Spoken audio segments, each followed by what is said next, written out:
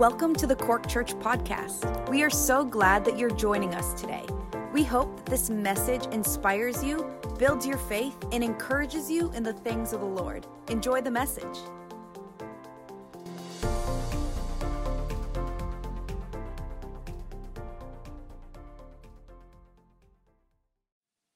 Praise the Lord. Good afternoon, everybody. Thank you for joining us today for Streams in the Desert.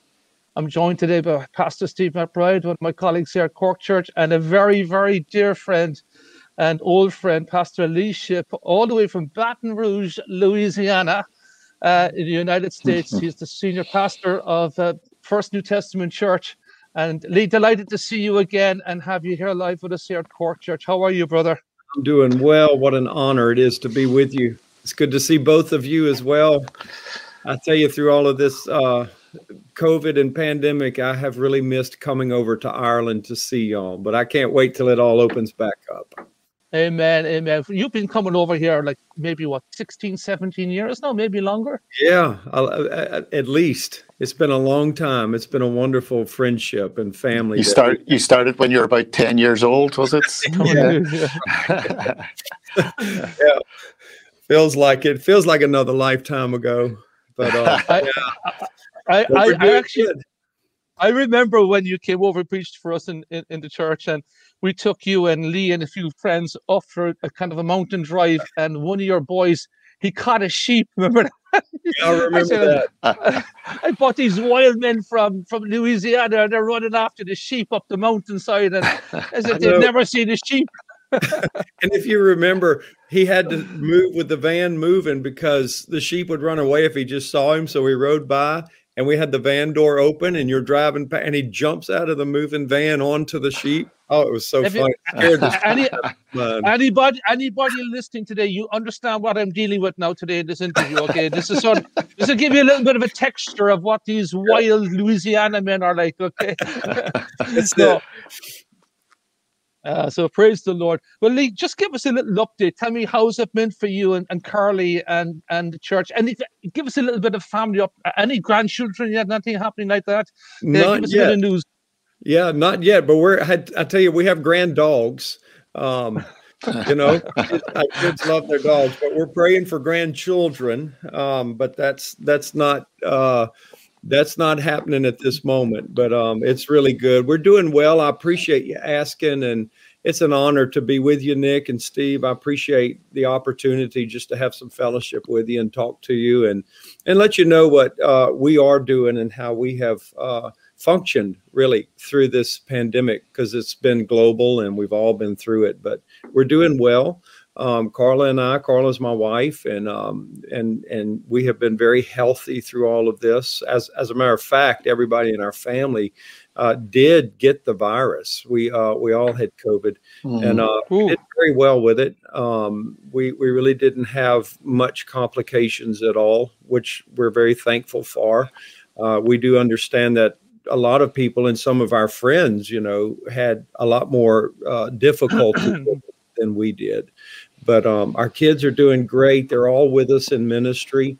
They're serving the Lord here in our church and leading worship and Bible studies, and young people's groups and stuff. So it's exciting to watch and just see their heart for the Lord.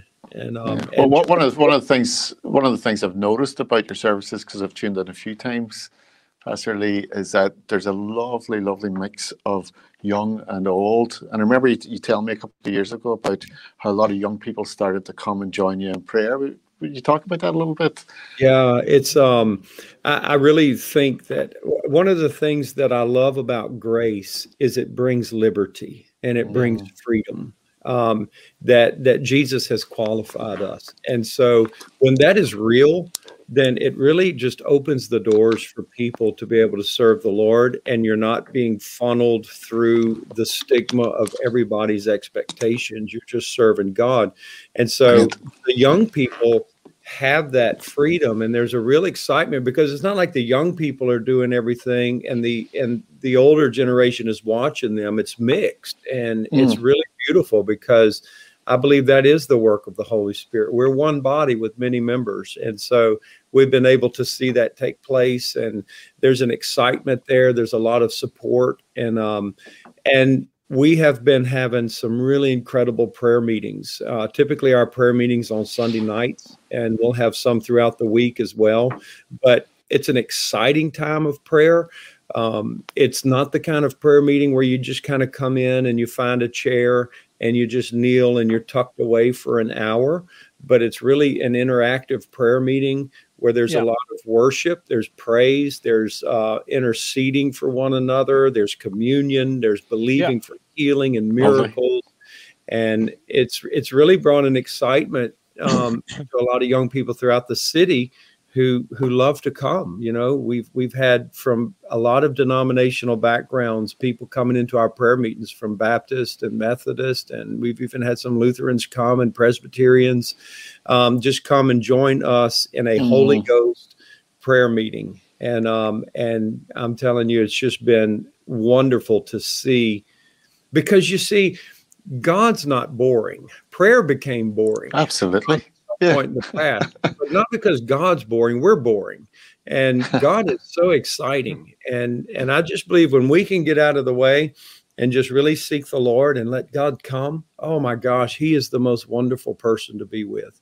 And I believe he attracts people to himself. So I appreciate you asking about that, Steve. But the young people are excited and very involved in going out into the harvest field and really trying to bring in people to Christ. It's good to watch. What sort of insights can you share with the Irish people and even Irish pastors, Lee, about concerning the time that we're living in? What are you seeing yourself in the Spirit? If I can, I'd like to talk about that from the natural to the spiritual, if I can, just to kind of let you know some stuff that we're dealing with, because, you know, and I say it this way because Jesus was just always spiritual. As he walked in this life and lived with his Father, he was led of the Spirit and did everything through the Lord. But he was moved with compassion by what he saw. And he would see people suffering. And the Bible says his compassions were stirred in him and he acted. And I would honestly say that a lot of things that have happened over the past year have come from that. There's been a compassion in the body of Christ. Number one, for the Lord and for his glory. And number two, for people that are just confused. Some are fearful. People are scared, and others are suffering from sickness and illnesses. So this avenue of ministry has really been manifest. Those needs were always there, but they've been manifest. So here in my city and in my state, which is Louisiana, in the United States, and we are on the southern part of our country. We're between Texas and Mississippi. And so we have been very fortunate. We have had the lockdowns in 2020 around March and April, and started lifting in May. But we met for prayer meetings. We had the limitation of 10 people that could come to the services. And so we would stream and we would do the video services and stuff. But people just came out to the property. And I'm telling you, every day, and they just came out praying and seeking the Lord. And I talked to our sheriff and let him know what we were doing. And because we didn't want to be, you know, a problem to him. And he was very accommodating. We were, you know, doing all of the measures for precautions and safety, but people just wanted to come and pray, and they're all over the property doing it. And it was beautiful. And then we were fortunate in our state because things started to lift. We're still, we're now at a place of a lot more freedom. People are still wearing masks, but not everybody does. We are free to have services. There's not much of a limitation on our gathering, that we're still trying to be very cautious. We have several services at our church, and some of those services are very controlled as far as distance and mask wearing and everything to cater to those who have health issues but want to come to church.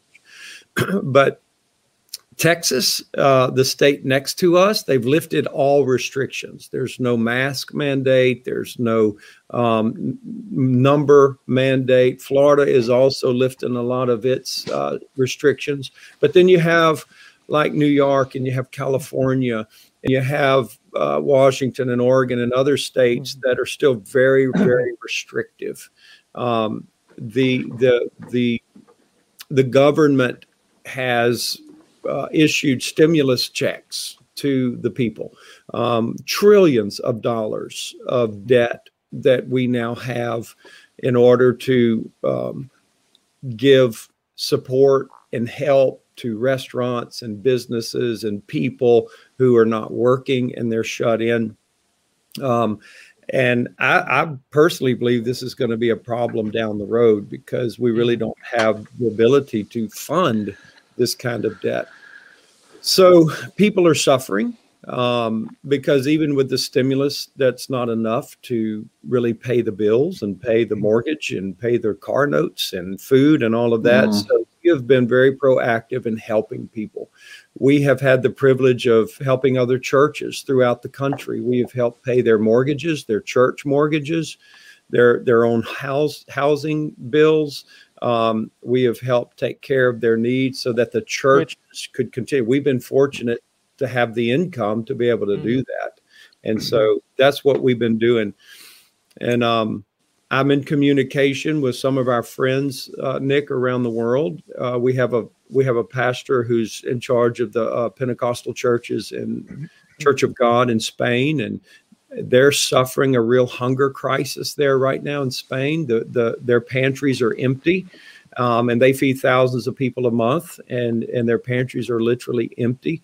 And so we've been sending finances over there to help stock those pantries. And in Peru, they're in a shutdown, much like y'all. The churches are not able to meet. This is in Central America, like the Dominican Republic. They're beginning to come out. Their countries are opening up and their churches are meeting, but there's restrictions. And so there's a complication in the world. And I believe all of this that is going on really caused me to seek God. I mean, I had to hear from the Lord. I'm going to answer to God. This is my generation. It's the day that I live in. And whatever happened in the past, these men of the past were responsible, whether it was like the Wesleys and things that were happening in England and they were raised up by God to bring revival. Well, they're not here today. This is us. This is our generation. And so it's like, I need to know what God is saying. And so all of these things that were taking place, it's really caused us to seek the Lord, consult with other pastors, pray with them so that we're not, just doing our own thing, but really trying to get the mind of God. And I really see, and I have watched that churches that did everything they could possibly do to continue to enlarge the kingdom of God and preach the gospel of Jesus Christ have seen the favor of the Lord and the blessing of the Lord upon their ministry. Yes, amen. Absolutely supernatural. Absolutely right. Absolutely right. And that has been exciting. If do I have a few more minutes to talk about this? Sure. Because I was actually in California when this shutdown took place last year, and I was grateful to be there. I was there on a holiday with my family, and I was able to just go and really pray. And I believe God really spoke to me about some things. And I'll share with you now the spiritual aspect of this, because I believe that God really does love this world. I believe he loves people that are in this world. And there was something that I felt the Holy Spirit speak to me years ago to show his love, that he would die on a cross before he would allow people to die in their sins. He would die and suffer so that we would not have to die in our sins. And that is the magnitude of God's love for us, is that he really does have that. And guys, I just believe that the greatest trouble and tribulation the world has ever seen is coming soon. And I call that the tribulation period, whatever it may be. I believe it's about 7 years long. And I believe it's going to be globally traumatic. And I believe there's going to be horrific war and famine and pestilence and judgment on the earth. And at the end, the Antichrist is going to be very influential through all of that. And at the end, Jesus will return to deliver Israel from that destruction by the armies of the world, which we call Armageddon. And this is my heart, if the Lord is about to bring the greatest judgment the world has ever experienced, then I believe he will give the greatest demonstration of Jesus the world has Amen. ever. Yeah. Good. That's good. And I because he loves, and it's not because he has to, it's because he wants to. Yeah. And because he loves us, and he wants this world to know Jesus Christ, and he wants this world to see the glory. So in saying that, we were studying in Acts 4 when the church is under its early persecution and they're being forbidden to speak in Jesus's name. And it's kind of like, hey, we don't want y'all talking about Jesus publicly. And it's similar to things happening today. So the apostles went to the prayer meeting and they prayed, and they asked 2 things. They said, give us the boldness to preach your word. And we need you to stretch out your hand and work miracles and signs and wonders. We need you to demonstrate this truth, because they just saw a crippled man healed. And when the crippled man was healed, 5,000 men gathered around them where Peter could preach the gospel. And 5,000 men were saved by the preaching of the word, not because of the miracle, but because of the word that he preached. But the Holy Spirit did the wonder to draw the crowd. And so it was this together, this cooperation with the church and the Spirit of God. And so in Acts 4, that's what they're praying. We'll preach it if you give us the boldness to preach it, the anointing to preach it, but we need you to do the works and the wonders. And of course, that comes through the church's hands. Well, what's so beautiful is the Lord answered that, right? In chapter 4, he answered that. And he answered it in 2 ways. And this is beautiful. And Nick, I think you will love this. In verse 33, it says that he gave the apostles great power to demonstrate or to witness the resurrection of Jesus, and great grace was upon them all. And to me, that is so beautiful, because that shows me and inspires me to believe for these last days that the Holy Spirit hasn't changed. That is the answer to this hour, that he gives great power to his church to demonstrate the resurrection, and Hallelujah. Great grace upon us all. And if we don't operate in that grace, then we're going to stifle the power of the Holy Spirit from moving. We can quench him, we can hinder him, we can grieve him. It's not these groups in the world that are doing that. It would be his church. So that grace has to operate. And this is a little phrase that God gave me, but it's really inspired me. And it was this, according to Acts 4:33. When the Holy Spirit wanted to give irrefutable evidence of the resurrection of Jesus Christ, he did not take the world to an empty tomb. He took the world to a supernatural church in which Jesus was living. That's and brilliant. They proclaimed Christ, and the Holy Spirit showed the living Jesus by doing these wonders. And I believe God's going to do it again. I just believe he's going to give that demonstration in this hour. And not to say he's not doing it, because Iran is experiencing a revival. China's experiencing a revival. There are places around the world that are experiencing it. And I believe God's going to do that in Europe. I believe he's going to do it in the United States. I believe we're seeing it. There's a revival of really understanding God's grace and God's power. There's a desperation for the Holy Spirit, because God didn't send us out into the world to do something for him, but he sent us to do things with him and for him to do these things through us. And so we walk with God. God walks with us. And we are to depend desperately on the Holy Spirit to do it all, actually, to do it all. Yeah. And just to know that he will, I'll pause a moment if you have any questions.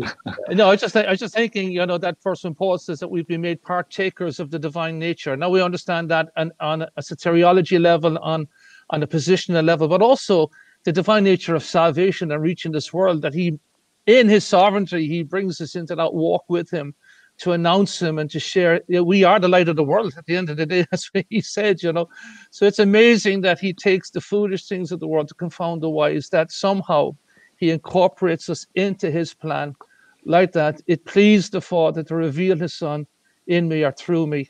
So praise God. I attest the same. I think it will be a supernatural time. I think you're going to see it's quite cyclical in the life of the Christian church now. In 2,000 years, you've hit lows, highs in between times, but each time it's going to be a sovereign move of the Holy Spirit. And I think you're right to distill down from the early church as it was in the beginning, so shall it be at the end. And I think that we're going to see supernatural signs on the heaven and the earth. And I do believe that even the normal Christian is going to start rising up in the power of God. And that's really where the church will be seen for what she is, where men and women once again start to believe. Isaiah 51, who shall believe our report? Who will ever believe it if we don't believe it ourselves? And I think there's going to be faith coming back into the heart of the people of God, particularly when you look at the bankruptcy of every type of ism, from every sort of religion. I mean, where do you turn to, Lee? I mean, presidents, come on, the United Nations, the World Health Organization, you want to go to Bruce Springsteen for help? I mean, where do you turn to now? We're all the big wigs philosophers that wave their fists in the face of God with all their vaunted behavior. They are silent. They have no answer in the light of a little virus, but we're the only ones that know what's going on. God has a plan, and he's raising us up again. Amen. Jesus will have his glory. He will. Hallelujah. Hallelujah.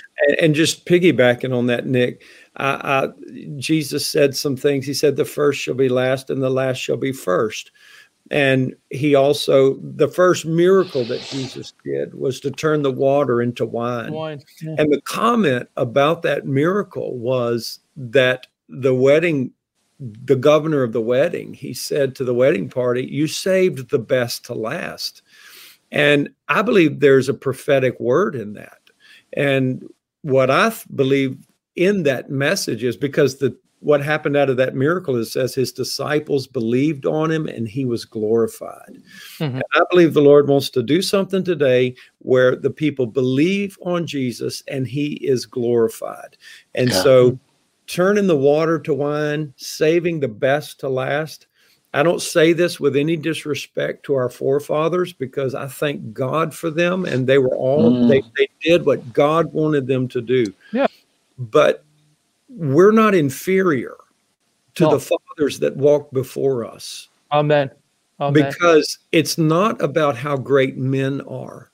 It's how great our God is. Absolutely. And it's not the ability of man's talent, but it's the anointing of the Lord. So I don't say anything with disrespect to our forefathers. I love not at all. God form. But why can't this be the greatest generation? And not for our boasting, but for the glory of the Lord. And just to have, I want to inspire and stir up believers to just believe in the possibility of the Holy Spirit in their life, that greater is he that's in us than he that's in the world. And I can do all things through Christ who strengthens me. That has to be more than a verse. That's got to become the reality. And we have to believe that, listen, we're the church right now.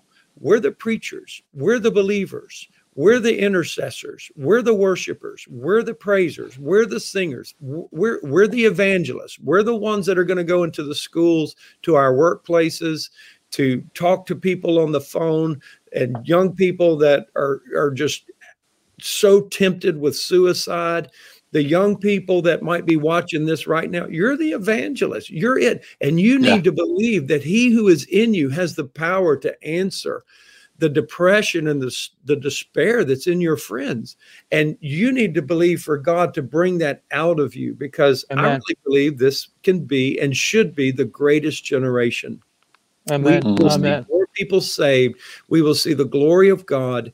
We will see the miracles of the Lord, but not for our boasting, but for the Lord's glory. And I believe the Holy Spirit's jealous for that. And that's exciting to me. Yeah. You know, one of the first books, my father was a great lover of history, and he didn't have any real formal education, but he was self-educated. He was a voracious reader. And I remember one of the first books he gave me as a young Christian was Fox's Book of Martyrs. And I know, wow. And you'd hear of these young boys at the age of 14 expiring after the seventh day of torture or whatever, or being burnt at the stake for the gospel. And I remember thinking, man, they were just better than us. They were steely men. They were a different generation. They were the World War I, II generation today. But the Holy Spirit said exactly the same to me. It wasn't about them. All flesh is the same. Yeah. All the vices that hit our generation hit their generation. There's nothing new under the sun. And human ability is not any better or any worse today. It's all about who is in you, the true identity, and coming to realization of the power that wills and works within you, his good pleasure. And I think that is coming into alignment with our identity, and embracing that is a start to victory. That's you hear a lot of people talking about who you are in Christ. I hear about it so often that I'm nearly fed up with hearing about it. You know what I mean? And I'm a minister, but the fact of the matter is so true. But you can only go so far in telling people that it needs to come nearly by revelation. You know, we have to help them doctrinally. Of course, you bring them through the argument. You reinforce. You keep on coming inside. But I know for me, it came by a revelation of understanding the new covenant, which I think we might shift to now, because I know there was a journey in your life, similar to my own life and Stephen's life here, that as ministers for many, many years, with, varying degrees of success and stuff, you come to a kind of a moment in the road, a kind of a junction in the road where you're reconfronted again with a lot of how you emphasized either like what we started off with prayer. I mean, prayer for me was like assume the position up against the wall. It was like it was something you learned, and it was like chewing lemons in the sense that I used to go to these big prayer meetings. I won't tell you where, but people would walk up and down, and they're all looking at each other praying. There was nobody was like who's at the prayer meeting, and you were judged by how many words, how white knuckled you were, how many tears you drew from your face. And so all of that, fed into that sort of view where you come to a time as a minister, you say, what's this about? What is the gospel? What are we preaching? Why should people come to our church? Because we got good coffee afterwards and we're just a bunch of nice people? What is our message? What is the core of the gospel again? And here, this is my journey as a minister. I mean, you get to that place, you say, I need to start finding out what this is all about again. This has become very convoluted.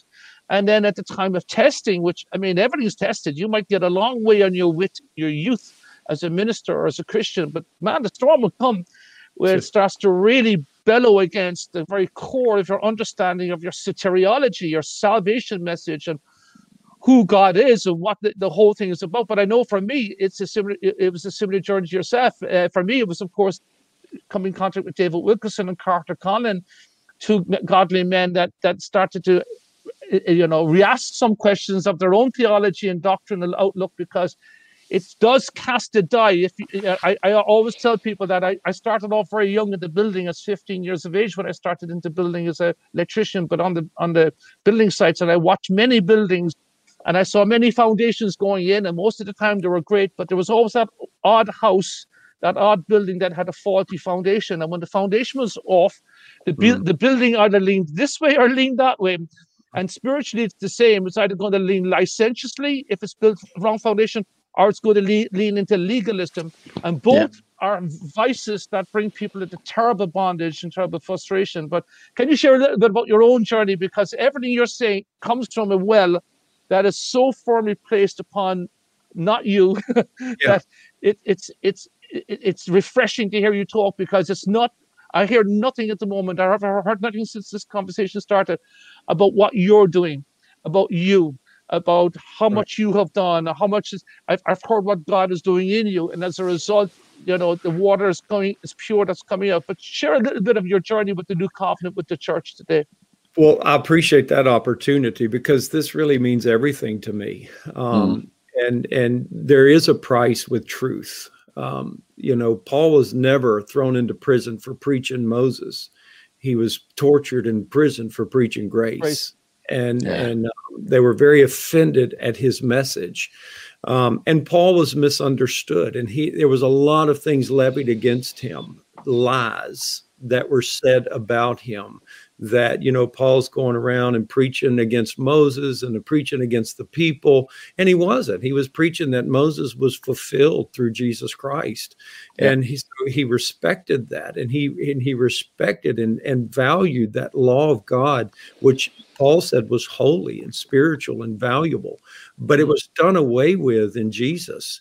And when you say something like that, people immediately begin to think, oh, so so everybody's going to sin and they're just going to do what they want to do. And it's just a misunderstanding. And, they brought that same charge against Paul. Yeah, absolutely. Paul had to write his letters and say, look, do we continue in sin that grace may abound? God forbid. Yeah. But they brought the same charge against Paul. It was just a made up lie. And a lot of these religious Pharisees today are doing the same things against those that are preaching a biblical grace. So it's wonderful when theology becomes experiential, and things that are true in the Word of God begin to really become a weight of glory inside of you. And this is really what happened in my life. It's like, we're evangelical Christians, right? So we all believe in grace. We all believe that we're saved by grace, and faith in the Lord. And what the Bible says is you received him, so walk ye in him. So how did you receive him? By grace through faith. So how do you walk? By grace through faith. That's how we live. So for me, it's the definition of grace means everything, because in the Greek, whenever you read the word grace in the New Testament, the most important definition of that is the divine influence of God upon the human heart and mind, affecting the life and the behavior of that person. Now, if that is grace, who has a problem with that? Who has a problem with only that? Because if grace is God himself divinely influencing you in your heart, in your mind, in your life, sanctifying you, dealing with you as a father would his child, well, can God not make us holy? Can God's influence in us not keep us? Is the church a better Holy Spirit than the Holy Spirit? And so I believe that we should be leading people into a real intimate relationship with the Lord, and where God himself can be the influence in their life. Walk in the light as he is in the light. So that to me is grace. It's not just God's unmerited favor. And so, okay, you sin, so God pats you on the back and says it's okay. No, according to Titus chapter 2, the grace of God that has appeared teaches us how to live godly and soberly and righteously in this present world, denying ungodliness. So that's what God's grace teaches us. And so I love holiness. I love the holiness, but the Bible tells me that I have been imputed with the holiness of Jesus. I have been imputed with the righteousness of Jesus. And this is hope for all. Sorry to interrupt you, Lee. Would you just explain that word imputed, just for our listeners that may not understand? Well, it means to put into the account of another. Yeah. It means to put into that account. So God has put into my account that, let me explain it this way. When our father Adam sinned in the garden, he imputed to us sin and death. So all we have to do to be bound up in the nature of sin and die is to be born of Adam. That's all we have to do, because we're born sinners, and we're born under the wrath of God because we're his children, and his disobedience was put to our account. And therefore, we're all under this wrath of God. So God, in his great love for us, sent a second Adam Jesus, who is without sin and did not sin. And just as the first Adam's sin and disobedience was imputed to us, that we all die, now in Christ, his obedience and righteousness is imputed to us so that we all can live. Lovely. And what did you do to be a sinner and die? You were born. And what do you do to be righteous and live? You're born again. Brilliant. Brilliant. And that's just the simplicity of it. And, you know, Jesus said, you can't put new wine into old wineskins because they will burst and you will lose everything. You can't put this new covenant into the old covenant. No, you can't. It will burst and you'll lose everything. And this is what Paul talks about in 2 Corinthians 2 and 3. And he said, there are those who are the ministers of the letter, and that brings death. And if you study 2 Corinthians 3, it's a comparison between Moses, the old covenant, and the glory of the new covenant. And it's these two things set against each other. And it takes the power of the Holy Spirit. You said it, Nick, the revelation. It takes that to move a person out of the old covenant into the new covenant. So what happens, and is very typical, is like, you know, we have very sincere, well-meaning ministers who want to preach truth, and they do preach truth. They preach the letter. They preach, I mean, it's the truth. It really is. You can't deny it. I mean, Moses was truth, you know, and you can't deny that. But they'll preach that letter and they'll kill. And they don't understand it.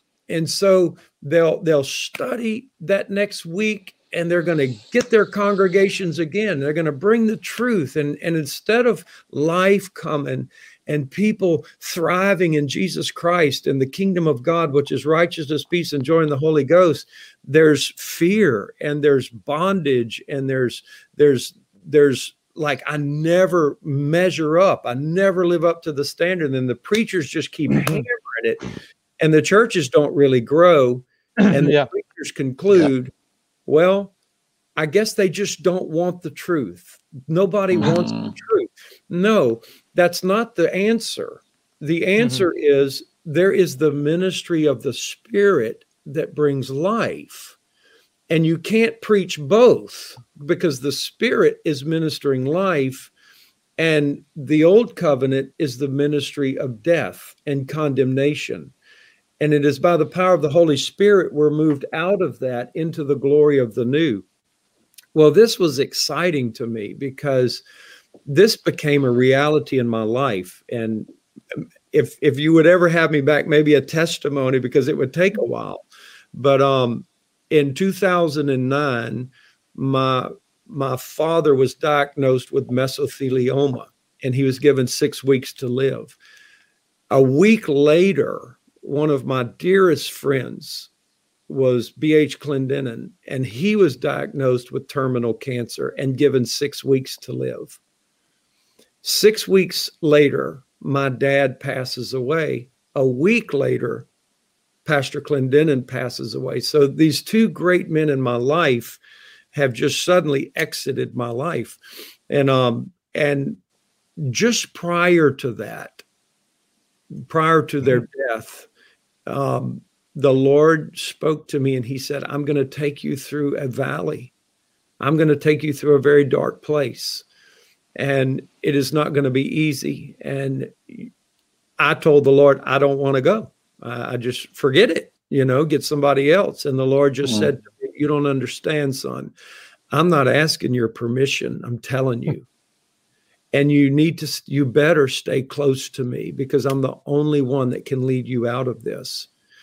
And God was going to strip me of religiousness and pride. Oh my gosh, I'm so full of pride and arrogance and just a superiority attitude. All of these things. God I'm gonna begin to strip you down, and I'm going to expose you and your corruptions. And I'm going to do this because I want to free you. Yeah. And I never went through a harder time in my life. And it Wow. was years, Nick, it was years where I had to have God. Mm-hmm. I had to have more than a scripture or more than a Bible text or more than a nice little sermon to preach about God's love. I had to have it. I had to have God. I had to have Jesus in my life. He had to be there. And that's where the truth of grace became my experience, because God was tearing me down. And he, in the same time, was holding me together by his own power. And I was losing confidence in myself, but I was gaining all confidence in Jesus. And that's what God's grace was doing in my life. And I learned, oh my gosh, you know, I'm really being set free, not to sin, but to be free from that, to be free from sin, and to be free not to be free not to sin. Yeah, I mean, there was a power at work, and I'm not perfect now by any means. I'm not perfect, you know, but I have all of my hope is in Jesus, and I know he will perfect me. I know he will sanctify me. I know that he loves me. And you know, that's the heart. And the Bible says in Galatians that faith works by love. And that meant a lot to me, because maybe the problem today is not a lack of faith in believers, but a lack of love. Because that's how faith works. It works by love. But if we don't have love, we might have all the faith, but it can't work. And so it's that love that comes from the understanding God's grace to us. Absolutely. Not just his pardoning favor, but his divine assistance in our life. Yeah. And when you believe that, then, oh, praise God, you don't have to be the pastor and the Holy Ghost anymore. You can just be the minister and trust people to the Holy Spirit, because if they're really born again, is he not a good father? Can he not change? Exactly right. All of us? You know, Go ahead. You know, you're absolutely right, because that follows through even now. We've probably seen more people saved during lockdowns than we did in 2019. But our big concern is always, well, Lord, how are we going to disciple them? But they're his. I mean, they're genuinely are his. Some are what will be watching this during the week, and they're only young Christians with loads of questions, but undeniably they're born again, and he's going to foster them. He's going to grow them. He's going to bring them on the journey with him. But, you know, what you went through is exactly the same for us, our own, you know, living that sort of, treadmill Christianity for so long, you know, walking on this treadmill. Do you love me more now, Jesus? Have I lost enough weight today? Have I put enough time in? It's like the daisy. He loves me not, you know, and gauging, you know, blessed assurance, wish it was mine. Yeah, right. You know, right. Oh, what a short taste of glory divine. That was the sort of theology that we actually, that's how we outwork. And I tell you, for me, it was when I saw that the new covenant, in one way, as it has everything to do with me, has nothing to do with me in another way, that God himself makes a covenant with Jesus. Because up to now, my teaching as a minister was little different than the old covenant. We got rid of the slaughter of a lot of sheep and cattle. So yippee for them. But we keep all the works and we add Christ to it, you know. So it's a little bit like Mark 2, when Jesus is talking to the disciples of John in that passage, and they're hanging around Jesus because John is either dead, I think, or in prison, and they watch Jesus' liberty. And you can imagine they come up to Jesus and they're kind of tiptoeing because they know he's a special man, because John said he's the Lamb of God. But they say, "Now, Jesus, why is it that we fast and the Pharisees fast, but your disciples don't?" Now, they did want to say to him, "But you don't either, Jesus." But they were too nice about it. Okay, they just wanted to have a discussion. But they were honest. They were honest Old Testament students. To them was all about the adherence of the law. They had to keep a covenant. They had to hold it religiously strict to keep the favor of God, you know. And all of a sudden, they're watching disciples not washing their hands. Jesus picking heads of corn on the Sabbath, you know. He's even healing on the Sabbath, and he could have done it on a Sunday. Why did he not say to the blind man, "Come back tomorrow, and I'll do the healing tomorrow"? All these things are whizzing around, and you're right. Jesus said, "You're not going to take me and pour me into that old covenant because I'll rip it apart. You're not going to take my new wine and pour it into that old wineskin because it'll rupture." And that's why Christianity is rupturing, because we've tried to take Christ, fit him into the old covenant, where he says, you know, you don't take a new patch and put it on an old garment. And what he was saying is that I'm not a little patch to patch up your theology. It's not Jesus and the law, Jesus and the works. It's I am the whole vine. I am the whole patch. I am the whole garment. So it's and then to see that how it moves in the new covenant to the emphasis that you and I are to the sidelines. We've had 2,500 years of trying to obey the law, and nobody. I looked for a man among them who would stand in the gap on behalf of the people, and I found none. Nobody. Do you think we're better than the previous generation or the next generation? Nobody can stand in the gap. I hate these preachers that say, stand in the gap, stand in the gap. I'm thinking, okay, I'll try, but it ain't going to work. One stood in the gap. Amen. And I won't, and I've stopped trying to touch the glory, because I won't share that glory with no other, says the Lord. But then to see God's plan from Genesis 3:15, the proto-evangelium, the first gospel preached, the seed of the woman will crush the head. Yeah. And he makes covenant with the man Christ Jesus. Yeah. And so he upholds a new covenant. Yeah. And all of a sudden, it's not about me on the treadmill anymore. This is an eternal new covenant between God the Father and God the Son. Completely, all the terms have been met of his side, the Father side and the Son side. Yeah. And we're like Mephibosheth in the Old Testament. We get to be brought to the table because we're related to Jonathan, who had a covenant with David. You know, no merit, nothing you've done. Yeah. Other than you had to believe the report and take the king's grace and come to the table. And that's us. We're the broken, disheveled, disenfranchised sons of kings that have now been brought in and set at the table, not Praise on our own merit, but because God the Father made a covenant with God the Son. Yeah. And you know, Paul says in Galatians that the promise of this covenant that he was going to make with his Son, we get to enter it by faith. And so Abraham believed that 400 years before the law was ever given. That's right. And Paul says very clearly in Galatians, he said, when that covenant of law came, it did not disannul the covenant 400 years earlier that God gave by faith our promise that if you believe, if you will have faith, I will impute that to you as righteousness. So what Moses brought did not disannul that. Yeah. Jesus came and fulfilled Moses. Fulfilled it. Yeah. And he, in fulfilling it, removed it from those who were coming to him by faith. If you're not born again in Christ, you're still under that law of condemnation. That's right. When you consider when the Bible talks about the eternal covenant, which is the new covenant, it's and John sees as if it were a lamb that was slain before the foundations of the world. So, I mean, not to confuse everybody listening, but you could accurately say that the new covenant is the first covenant, is the eternal covenant. Exactly. And these other covenants were brought in as a shadow because man was under the false belief that he could fix himself if he was given the rule book. Amen. And that's what it was about. Adam bought into a theology when he took the tree of knowledge. Give me the knowledge, God, and I'll fix my problem. Right. Give me the knowledge, and through science, knowledge, religious practice, we will elevate ourselves to a different place.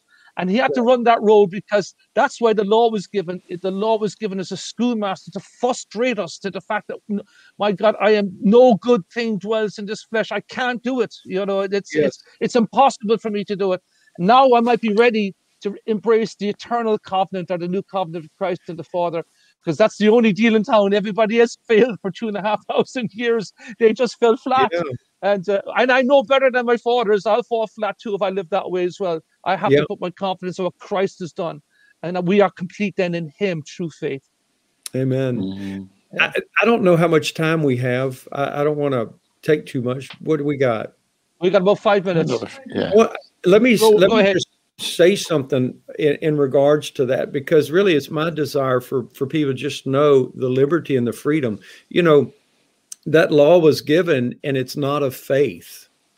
It's not of faith. And that's exactly right, Nick. The law was given to be a schoolmaster to bring us to Christ. But once we come to Christ, we don't need that schoolmaster anymore.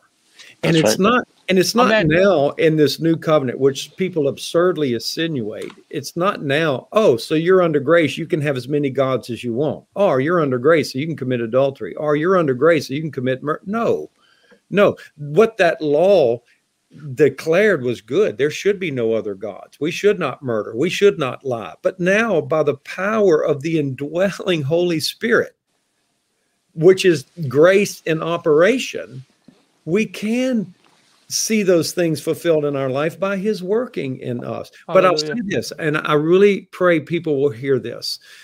You know, there might be ministers and people listen and say, well, I'm under grace and I'm not an advocate of the law and Moses, but look how cleverly it gets in. Romans chapter 4 says you can be in a relationship with God on the basis of debt or faith. And I encourage you to study Romans 4. Are you in a relationship with God on the basis of debt or on the basis of faith? By works or by grace? And he says very clearly, Abraham was on the basis of faith. And if your relationship with God is on the basis of debt, which a lot of people mix that in there, they mix Moses in, and you see it all the time. Because if it's on the basis of debt, you never know if you paid enough. But if it's on the basis of faith by grace, then the promise is sure. And so doesn't the Bible say that the promises are in Christ? Yes. Amen. Amen. And so we go to God all the time. I've heard this so much in my life growing up. Well, if you would have fasted one more day, the answer would have come. If you would have prayed one more hour, the answer would have come. If we would have repented more fully, then revival would be here. And I'm like, really? That's debt. That is debt. But if we can go to God through the shed blood of Jesus Christ and join with our high priest who accomplished it for us, and we say, God, will you give revival? What's the answer of God? Yes. Yes, I'll give revival. Amen. Will you take your lunch break and go preach on the street corner so I can pour my spirit out like I did for Billy Sunday? I'll give it. Will you join me?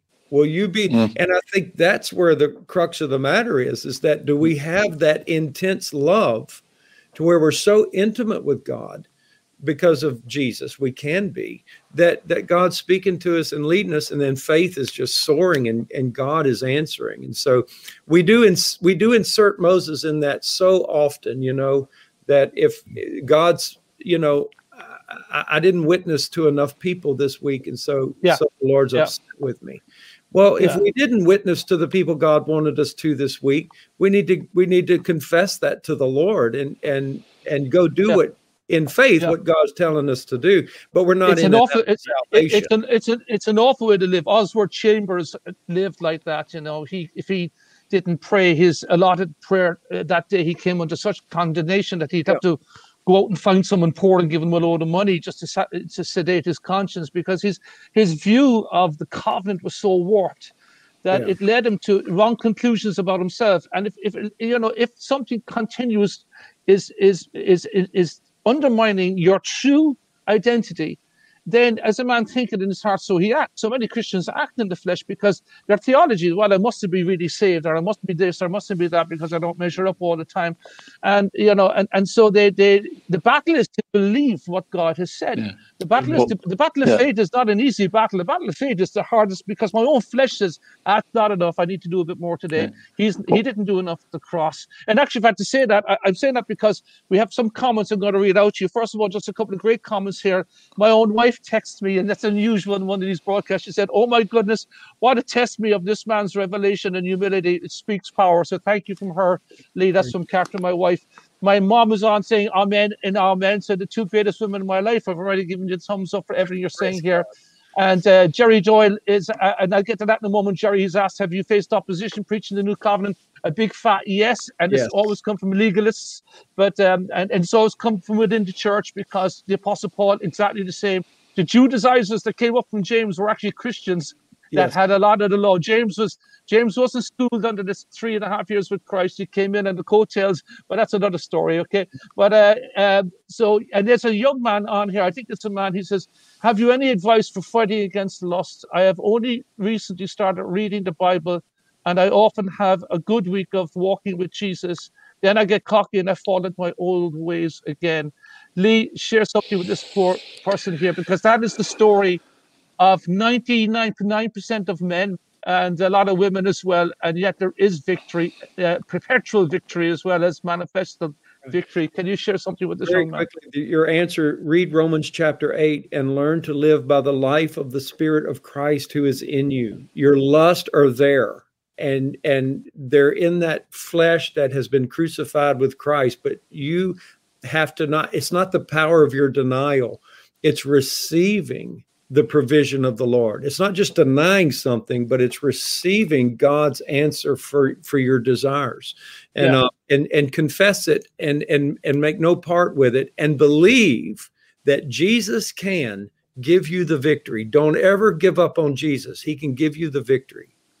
Well, what I've noticed is, one of the things that brought me to really seeking out New Covenant was I heard myself saying, actually to a young man, you must do, you must be, and you must try harder.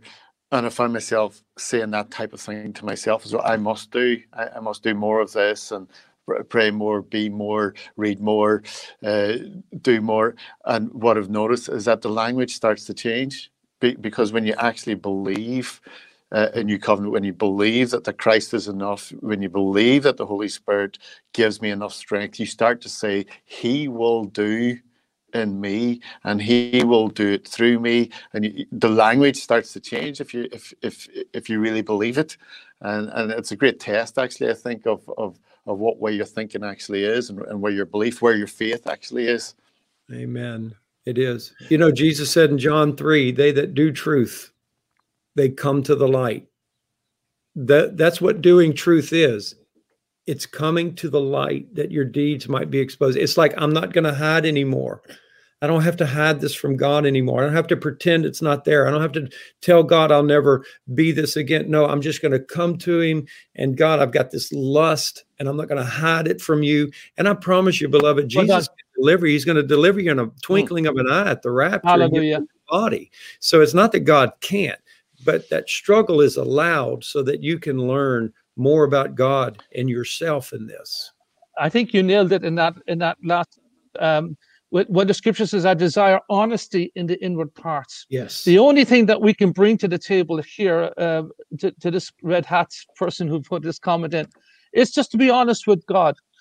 You have no perfection to bring to this. All the perfection is imputed to you by putting your faith in Christ. Yes. So God sees you in Christ because you have truly seen Him as the only way of salvation. You've truly repented. In other words, you've turned from your sin. It doesn't mean it's not barking at your heels, but you're not defined by it. And so when you're honest about your situation, and you say, there's two ways to be honest. You can be so honest about your sin that you deny your faith. Say, yeah, I am having issues with lust here, but I do believe, and I love Him, and I want Him, and I don't make a treaty with this area of my life, but I won't let it deny me who I am as well. So as you begin, so there's this fight goes on. Of course, we have to resist. Of course, we don't want these things in our lives. They're not honoring to the Lord, and they're destructive to us. But if we let our failures erode the higher truth and the higher reality that He is the one that declares me innocent. Amen. He is the one that calls that which is not as though it were. He is the one that imputes His righteousness. He is the one that calls me holy. Amen. He is the one that calls me the righteousness of God. He's the one that calls me friend. He's the one that speaks these things over my life. So whatever area of vice you're trapped in at the moment, do not let it erode that truth, because as you augment that truth, the supernatural power of grace will begin to work in your life. And it's a journey. It's a journey in faith now for you to say, okay, I'm going to keep my heart and focus on Christ. And you'll see as time goes on, the Holy Spirit will fortify you against these vices because he's powerful. He's God. He's going to strengthen you. And even in the areas of failure, sometimes even in these areas of failure, God teaches us a lot about ourselves to keep us from getting proud. Because I'm telling you one thing, us men can be very arrogant and very high with truth and very, we know it all. But there's always something there that we're dealing with in our own lives. And God always brings us back. Don't get too high.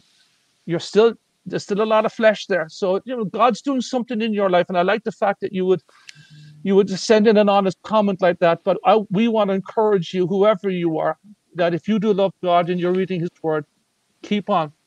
Amen. Because he's with you and he's never going to turn his back on you. He never will. That's an impossibility. You could turn your back on him. That's right. But he'll not turn his back on you. That's the fear. Fear we have about the power of sin now for the Christian. It's not that it turns God from you. That's impossible in the new covenant. It's impossible for God to turn away from you in the new covenant. In the old covenant, when you sinned, he turned away from the people. But in the new covenant, he says in Jeremiah 32, I'll make a new covenant and I will never turn away from doing you good. So in this relationship, God will never turn. The issue is don't let sin get a hold of your heart because it can turn you from him, and that will be catastrophic. So don't ever think as a Christian that it is God walking away from me, because that is not the deal in town. The deal is that he says there's no shadow turning with him towards you. He is exactly this. He looks at you today and says, I don't sin. You're the righteousness of God. And if you start to believe that, the supernatural will happen. And you will come through that problem powerfully in God. Just a couple of more comments before we go. There's a Mary O'Brien, not our traditional Mary O'Brien here at the church. You're dealing with some alcohol issues. We're going to pray for you in closing. And thank you for joining us today. Jerry Doyle, thank you for your lovely comments. There's a Carolyn Redpath on. You probably know her. She says, Lee is the best pastor ever. So thank you for that. We're trying to keep him humble here at the moment. So you're doing a good job for breaking that. I've got enough enemies to be humble. we think he's the best pastor ever too. We love him. He's a wonderful man of God. We're honored to have him here today. I hope to have you back regularly, Lee, and I hope to have you back preaching in the Irish church, because the journey you're on with the truth that you're preaching, we love it, because to us it's life and health and peace. It's refreshing. And so let's just pray, brethren. I know I'm bringing this quickly to an end, because I'm sure I know the hour's up and I don't want to stretch it more than that. But let's just pray for those, particularly Red Hat, whoever you are. Mary O'Brien, we're going to pray for you, and everybody else on screen and watching today, that this grace, that is not some mystical object. Grace is Christ. This Christ, who promises himself to you supernaturally to the Holy Spirit, is available to you at every second, both waking and sleeping, every moment, every decisecond he's with you. And as the battle for you is faith versus unbelief. That's the battle now. It's not about sin anymore. If you're a Christian, the sin is dealt with. The issue is faith versus unbelief. The devil will try to rob your faith and rob your confidence. And we're going to pray for those watching that are battling in their faith, that's what must hold. Jesus said, I pray that your faith will hold. If faith will hold, keep believing me. Keep trusting me. And the supernatural deliverance has to be of God, because if it was of our own ability, we could stand up and boast about it. You'll stand up one day, but you'll say, wow, amazing grace, how sweet the sound. Amen. That saved a wretch like me. Will you pray, Pastor Lee? And Steve, you prayed, and I'll just give an amen at the end of that. Sure. Everybody watching, please close your eyes. Don't switch off now. Just pray with us that God will touch and minister to many that are listening today around this city, around this country, and around this world. Thank you, Pastor Lee. Father, how much we love you. Yeah. Thank you, Father. How grateful we are that you love us. Thank you, Father. Thank you, Father. Come to you, Father, and know that your heart is open towards us, and the provisions of redemption and the power of salvation is now unleashed upon humanity for everyone who comes to you. And I pray for this young person, Hallelujah. Red Hat, Father, who's dealing with lust, this precious lady who's dealing with alcohol. Father, God. In the name of Jesus, let the power of your Spirit work in their lives so forcefully. They will be free from this, Father. Bring them that freedom. Give them that grace, Father, that gives them the desires that you have. Let them hate what you hate and love what you love, God, by the inworking of your Spirit in their life. Thank you for letting them listen, Father, and let them live faith in this grace, God. Hallelujah. Hallelujah. Lord God, I thank you, oh God. Oh Lord, for Lord, truth, oh God, truth, Lord, that we can, Lord, base all our faith on, oh God. Oh Lord, that we can, oh Lord, just put it, that we can fully depend on you, Lord. We can lean on you, oh God. And Father, Lord, I thank you, God, for the honesty, Lord, of Red Hat, oh God, Mary O'Brien, oh God. I thank, Lord, for their honesty, oh God. I thank, Lord, for the honesty, Lord. I'm sure there are many of the people who are listening, oh God, Lord, that they're not happy, Lord, with the weaknesses, Lord, with the disappointments, Lord, with the failures, oh God. We are not happy with those, oh God. But thank you, oh God, that they are covered, oh God, oh Lord, by the cross, oh God. They are covered by the cross, oh God. And there's a new strength in you, Jesus, Lord. Oh Lord, there is an overcoming life in you, Jesus. And so, Lord, today, God, we turn to you, oh God. Lord, we can't, Lord, kick ourselves up the rear end and tell ourselves to do a better job, oh God. We come to you, oh God. We put our faith in you, Lord. Hallelujah. Lord, you're our strength, oh God. You're our hope, oh God. Lord, thank you, Lord, for your forgiveness, Lord. And thank you, God, for your strengthening, oh God. Hallelujah. Oh Lord, bless Thank you, Red Lord. Hat and Mary O'Brien and all our brothers and sisters listening today, God. Oh Lord, struggling, Lord, with temptation of one sort of or another, Jesus. Yes, Oh Lord, Father. give them a great confidence. Oh God, a great joy, Lord. Hallelujah. Lord, the joy Hallelujah, of the Lord. Lord is our strength, Lord. The joy, Lord. Hallelujah. Lord, Thank we you, are Jesus. forgiven, oh God. Lord, even in our worst moments, Lord, you forgive us, oh God. Oh Lord, you Hallelujah, choose, Lord. Lord, to look on the righteousness of Christ rather than our failures, oh God. Thank you, oh God. Oh Lord, and I pray, Lord, just that joy, Lord, your Holy Spirit strengthening, oh God. Lord, would come, Lord, oh Lord, Hallelujah, and Lord. minister in your name, Jesus. Oh, In your bless name, God. Jesus. Bless God. Bless Hallelujah, God. Lord. We thank you, Lord God. Now unto him who's able to keep us and to present us faultless before the presence of his glory with exceeding joy. Unto him be glory and honor in the church. We bless you today, Lord. Thank you for Pastor Lee, Lord, and all our great friends in Baton Yes, Rouge, Lord. God, for his family, Lord, for the great testimony, Lord, for the work that you're doing in him and through him, Lord. Continue to use him for your glory, Lord. Thank you for all those who have joined us today, Lord, watching online and commenting, Lord. I pray, Lord, they will never lose sight, Lord. I pray, Lord, that their honesty will never deny the greater truth, Yes, Lord. that, Lord, Christ in them is still the hope of glory. And I bless you now, Lord God. Thank you for today, Lord. Continue to build your kingdom, Lord. Continue to add to your church, God. Continue to open our Yes, Lord. hearts and minds to what you're doing and continue to work within us and to will, Lord, your good pleasure, we Jesus. pray. In Jesus' precious name. Amen. Hallelujah. God Amen. bless you. Pastor Lee, thank you for joining us. Pastor Steve, thank you. God Thank bless you. you, Pastor Nick, Pastor Lee. What a joy. What a lovely conversation. God bless you both. Thank you for tuning in with us today. Make sure to follow us on Facebook and Instagram at Cork Church. Also, make sure to like and subscribe to our YouTube channel. If you have any questions, you can email us info@corkchurch.com or just check out our website. It's www.corkchurch.com. Again, thank you for tuning in, and we will see you next time.